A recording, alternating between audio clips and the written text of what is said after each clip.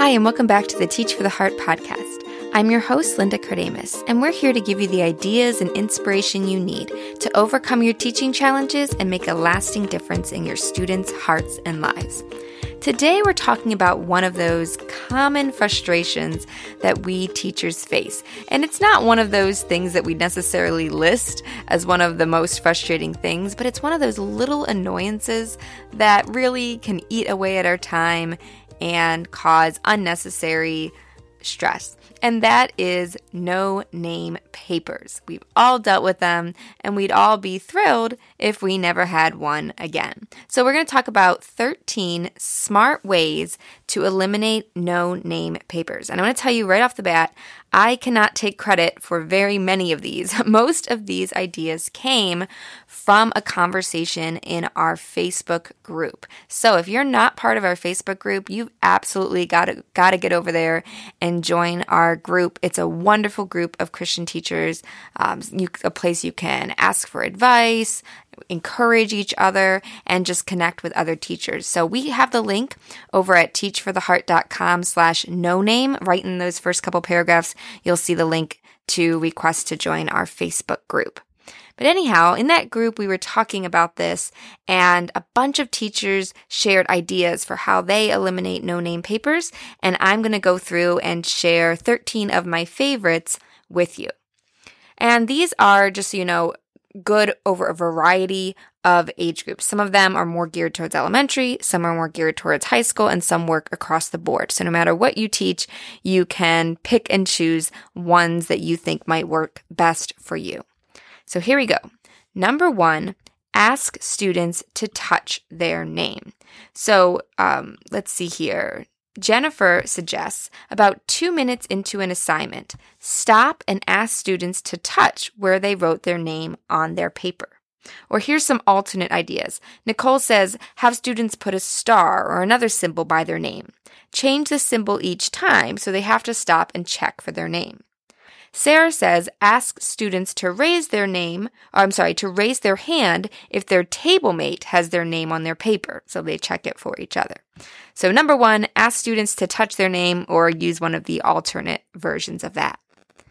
Number 2, honestly, is my favorite. Andrea suggests that you have your students circle their name in either green, yellow, or red. Here's how it works. When the students are finished, they circle their name in one of these 3 colors to demonstrate how they felt about the assignment. They use green if they understood the concept and are confident about it, or at least they think they do. Yellow if the assignment was hard, but they're pretty sure they figured it out. And red if they still need help or they've struggled with it. I love this idea. It kills 2 birds with 1 stone. Actually 3. Number 1, it helps students self-assess. Number 2, it gives you a way to quickly see how this class overall feels about this concept. And number 3, of course, it helps eliminate those no-name papers. The only real trick here is figuring out how to make it work practically without causing extra confusion. So it depends how you turn in papers. If you have students turn in their papers, as they finish to your desk or to a certain bin, then you can just have different color highlighters or different colored pencils right there. So as they turn in their paper, they circle their name in the right color and then turn it in. If you collect papers as a whole, then you'd need to make this somehow part of your process. So for example, maybe they're working in class, then you'd say something like, go grab, when they finish, go get this. And that's what you do. When you finish your paper, you circle your name, and then you come back and work on something else. Or for example, for homework, maybe you'd even want to, if you're going over something together as a class, maybe you'd pass around a set of colored pencils as you go over it. So you'd have to think through how this would work best in your class, but I absolutely love that idea. Number 3 is to have students simply highlight their name before turning their paper in. I love the idea of using the different colors, but if you're looking for something a little bit simpler, this is simple and effective. Idea number 4 is to deduct points. Caitlin says she simply deducts a point or 2 if there's no name on the paper. So if that's appropriate for your school situation and you think that's what you want to do, then you could try that. Number 5, Lisa gives stickers. So this is a great idea for primary grades. Lisa says she walks around the room and gives each student a sticker when their name is on their paper. Elizabeth has an idea on the opposite end of the spectrum. She actually throws away no-name papers. Now, at first, this sounded crazy harsh to me, but the more I thought about it, the more it kind of makes sense, especially for older students, high school students that are approaching college, to be more responsible. It's like a natural consequence. Listen how she does it. She doesn't just throw it in along with all the old lunch and everything else. What she does is she throws away in the recycle bin. So she has a special bin or a box to recycle papers in. And so if there's a no-name paper, she puts it in the recycle bin with the other papers. So students can then, if they notice or realize I never got this paper back, they can go find their paper in the recycle bin and pull it out. Or they can redo the assignment. Halana has a fun twist to this idea. She says when she finds a no-name paper, she dramatically announces, I found another paper for the recycle bin, one less for me to grade, and dramatically puts it in the recycle bin. And she says typically the kid rushes to fish it out and correct his mistake. So that's kind of a fun twist on that idea. But in both cases, the point is you're putting the responsibility on the students to remember and to correct their mistake.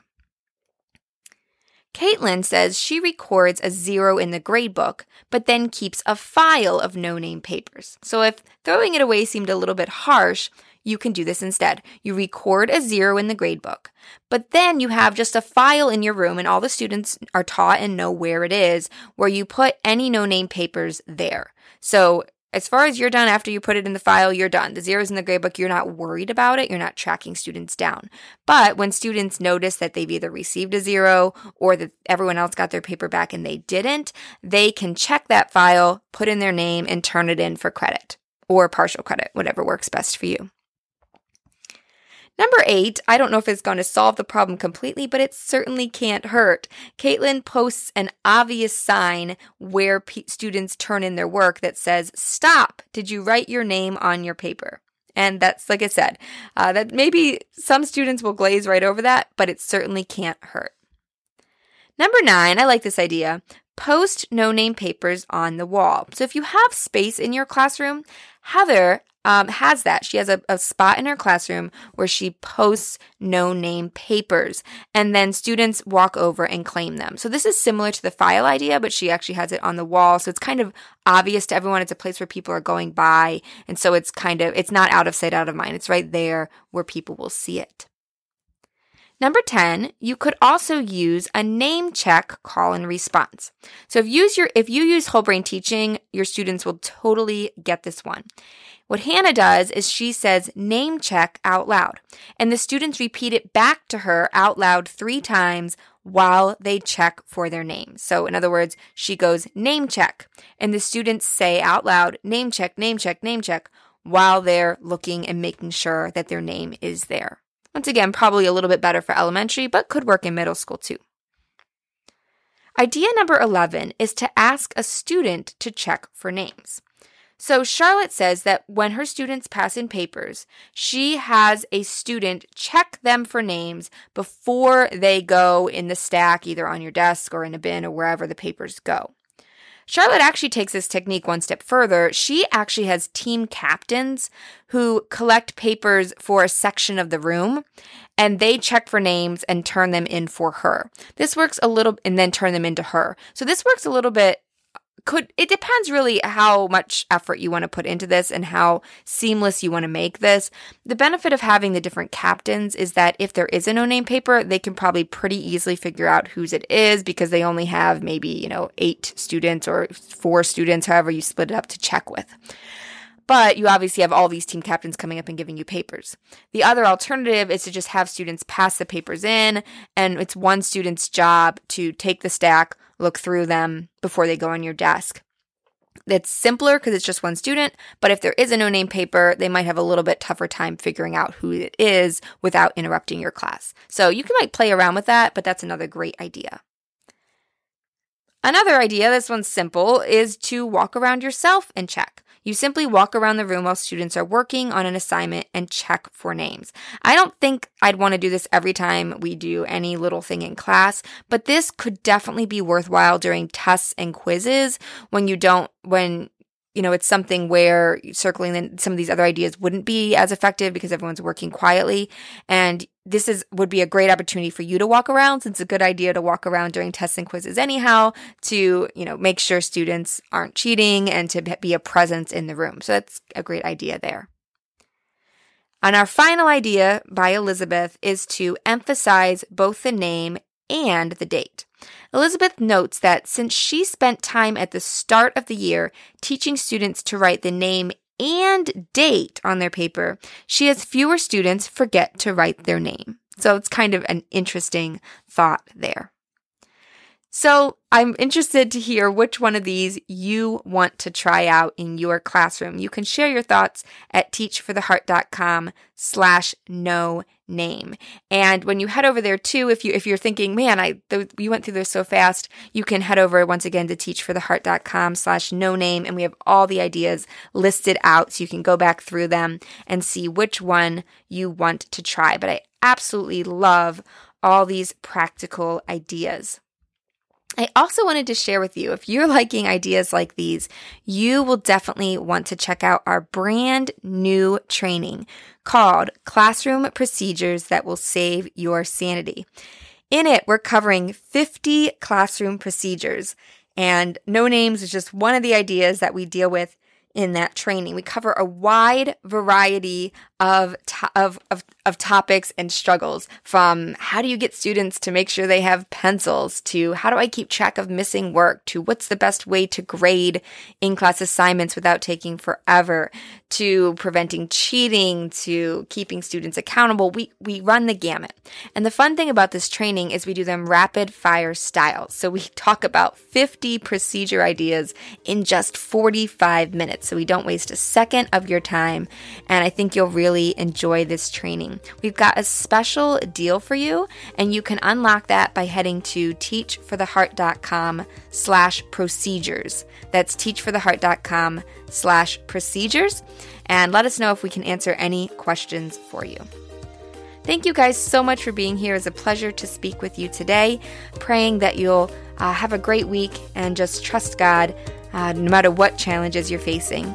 Looking forward to speaking with you again soon. In the meantime, keep growing, keep striving.